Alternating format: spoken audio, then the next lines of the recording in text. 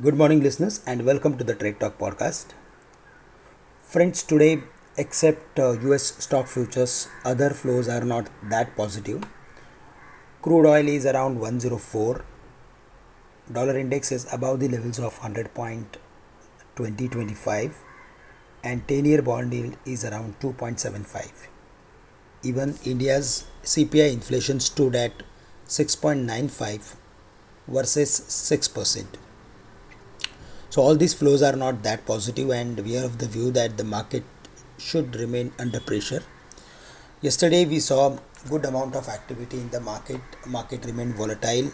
After opening lower below the levels of 17,600, we saw the quick sell-off towards 17,450, 440, where the market was having support of 20 days simple moving average. From there we saw sharp surge, but towards the end again we saw some profit taking. 17,600 acted as major resistance for the market, and despite attempting to cross the levels of 17,600 in the second round of buying, we saw the market closing little lower.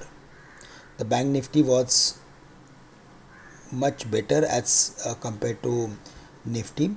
The bank Nifty has managed the levels of 37,200, 37,250. From there we saw recovery, and it closed around 37,700 levels. But broadly we are of the view that till the bank Nifty is below the mark of 36,000, we are going to see range bound activity for the bank Nifty. And for Nifty we are expecting 17,600, 620 would be the immediate resistance level. Above that, 17,700 would be the next level to watch out for. On the downside, below 17,440, we can expect further more weakness, maybe up to 17,300 or 350. Broadly, the way the market has broken the level of 17,600, we are of the view that the next important level to watch out for would be 17,200 in next few days.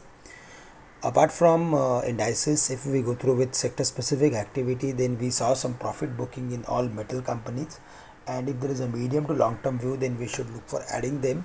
But otherwise, for trading, it is like better to stay away for the time being, as they are going to remain highly volatile.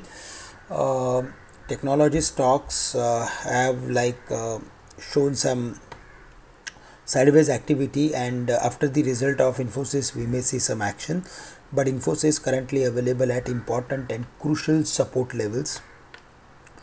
In case if there is any further more weakness, then the possibilities of hitting 1650 or 1660 would turn bright, but broadly 1750 and 1650 acted as major support for the stock in last few weeks or few months. Also 200 days simple moving average is also placed at 17,000, around 1730, 1740 levels for Infosys. So whenever we see stock was falling to the 200 days simple moving average, we saw recovery in the past. Yesterday also there was like sideways sort of activity after hitting the levels of 200 days simple moving average, and today if we see any specific activity in technology companies, then we can expect upside for Infosys.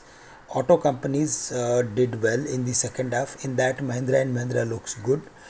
There we have a bullish view based on its technical formation, and from the financials, almost all the stocks close at the highest point of the day.